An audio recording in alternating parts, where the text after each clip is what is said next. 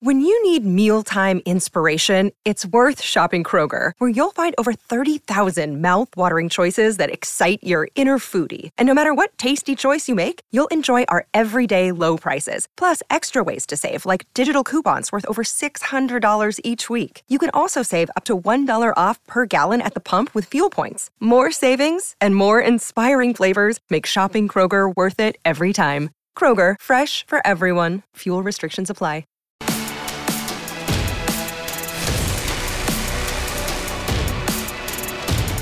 Coffee and Cream with Rogers and Benning on Hail Varsity Radio.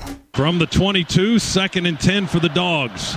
32 seconds to go. Bennett to throw. Right angle, one-on-one coverage, and caught, I think. Yeah, touchdown, Mitchell.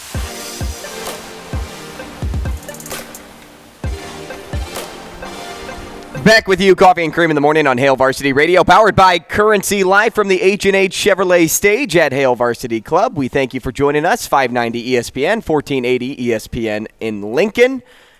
Live on YouTube, live on Twitter, alongside Damon Benning, Andrew Rogers, talking national championship football. And DB and I had a good back and forth in the break to continue our conversation. And, you know, I agree, DB. I agree that the best team will win by time's end in regards to your competitive balance point of view. It's built for pure entertainment. No, if that's the discussion, cool. Because I'm not going to debate that. I like watching college football, but that's what the bowls are for. But not only is it built for entertainment, it's also built for maybe those unlikely teams that could potentially pull off an upset that adds to the entertainment, but then also builds to that underdog story like we got with a TCU in the title game. But by season's end, I'm with you, the best team wins. In regards to competitive balance, we said from the very beginning that Georgia was the best team in college football. We've been saying it for weeks on throughout the season. So for like the whole transitive property, which anybody that's ever listened to me knows I can't stand it in sports, right? If such and such beat such and such, and then they beat such and such, and then they – why didn't Ohio State look better against Michigan? Why for 2 years has Michigan just significantly beat you up? But then, lo and behold, TCU finds a way to play Michigan tough. Why? Because Michigan did some things uncharacteristically that they normally don't Especially on the defensive side of the ball. That they normally don't do. But see, that's what happens. Now, what's the likelihood, Drew Down, that you would see that happen 2 weeks in a row? Not very high. Not very high. I'm with you there. Not very high. I'm with you. Right? So, and what did we see from TCU all year? Opportunistic defense, the key turnover. Shoot, they scored twice on defense against Michigan. And they played a team last night that didn't make any mistakes. And when you're forced to play fundamentally sound defense, like that tackling, and that was crazy to watch. Right? And they had legitimately 8 days to prepare. I know the number of times off, but you want to give your guys a little bit of a break too. So it's like, I don't know. I mean, would Michigan play? Would Michigan play like that again if they played TCU? No, but see, on that given night, it just didn't happen. You know, to add to this, our poll question today, it's not really a poll question, more of a poll statement. Michigan would have beaten Georgia, true or false? That's just all I put, because I saw that poll on Twitter last night, and I'm like, okay, now why are we just like grasping for straws now about trying to make this game more competitive than it is and what we're seeing? And, you know, based on what we last saw from Michigan, there's no way they would have beaten this Georgia team because they were exploited. They were absolutely exploited against TCU. So why would you think that Georgia wouldn't also beat Michigan? Well, you're asking for that more competitive game. That's what the people at least want. That may not be what the sports fan or the player that DB wants, but at least for the general public, that's what the people want. And hear my heart, it's not for me. I'm just giving you why. No, I don't think it's a good idea. I love the perspective. I think, listen, college football wants to make money. It is king only to it only takes a backseat. It's Prince to the NFL. So I mean, America loves its football, but I don't know, man. I think we did it backwards for the sake of money, and I think that's a hill I'm willing to die on. Yeah, well, I'll go on that hill with you. I mean, it's all about money. It's all about money. It's all about entertainment. And I'm not saying, well, it's all about fun. No poop, right? Like it is about money. Like I'm conceding that.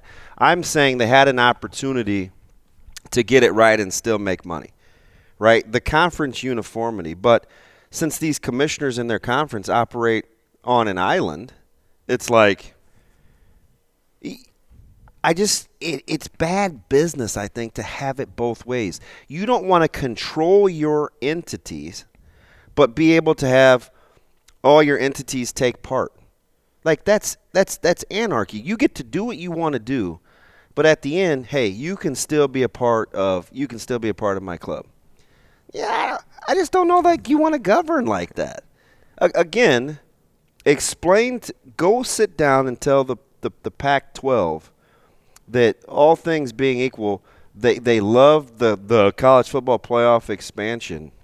Because truth be told, you think USC is winning 3 games in a row based on how they're built right now? No, not on. You think Oregon is winning 3 games in a row? Like what? Like what other? Clemson? Like what are we talking about here? But the only surefire example is Bama. Until you can get a bye game in November, take a look at this non-con schedule and have it be validated because you plan. What do you think about Utah? UT Martin, Ball State, and UAB. Yeah, that's ridiculous. That's Georgia's non-con next year. Why do they get to do that? Because they play in the SEC. And it's like, well, the conference will buoy itself. Yeah, look at Georgia's season schedule next year. Look at the bottom of the SEC. Not very great. Like, I don't know. Right. You know what I mean? I don't know. Tell that to the Big 12. The Big 12 panicked because it was Baylor and TCU in the discussion, and they get left out. So they're like, oh, shoot, man. We got to have this revenue-generating conference title game where you're going to cannibalize yourself. If it was Texas or Oklahoma, you wouldn't have had to decide to play a conference game, a conference championship game. And why are you still playing those? Do you know why? Revenue. So it's like, and we just lap it all up. It's like, I don't know. What are your thoughts? 888-638-4876. Michigan Lance on line 1 here to talk about the national championship. Good morning, man.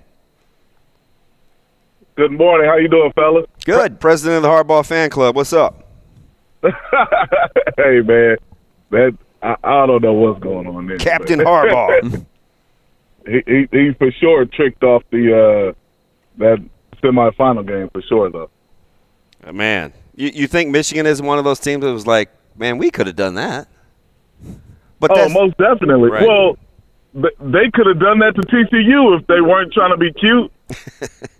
The stupid goal line plays, that game was about to get out of hand, but they did that to themselves. And I knew Georgia was going to do what they do.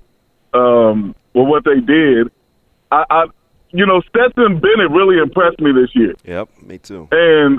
But you got to kind of put it in some context too, don't you? I mean, isn't he the same age as like Lamar Jackson? Listen, and I'm just telling you, I hear that low-hanging fruit, and tell that to Brandon Whedon. Tell that to Zach Wilson. Okay. There are lots. And what about well, hold on a second. And Chris Winkie. But here's the difference between, like, Brandon Wheaton and Chris Winkie, right?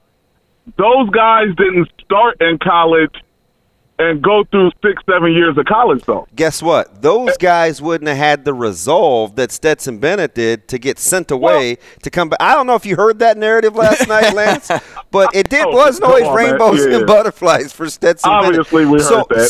So having that tragic story. Yeah. That was so much trauma. So having some resolve matters too, right? It's not just. I agree. It's not just because you're X amount of age. Because guess what?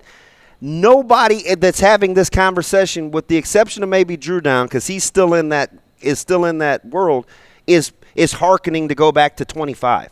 It's not like you and I look at 25 and we're like, oh, man, all that wisdom and poise we had. And sure, is it relative to the 21-year-old? Absolutely, but that's no lock, stock, gimme. Okay, what about this? I hear what you're saying. Now understand what I'm saying. What if Damon Benning got to play in 97 and 98? Because the Damon Benning in 96 wasn't the same Damon Benning in 94 and 95 as a player. It's valid. And maturity, mentality. Valid. That's you know what I'm saying? So that's what I'm talking about. He got to go through 6-7 years of college and mature within that sport and that school and get better, and this is where we're at. This is where he's at. That's what I'm talking about. I'm not the stop and go or, hey, he's the most mature guy ever. I'm just saying he got to mature within Georgia, within college football, and the last 2 years, he's not – Damon, when your senior year, you were probably still taking full-time classes. Yeah. My man, the last 2 years has probably taken one class a semester. Too. You know, with injuries and things like that. That's a lot of time to work on football. Actually made a solid point. We'll talk more next.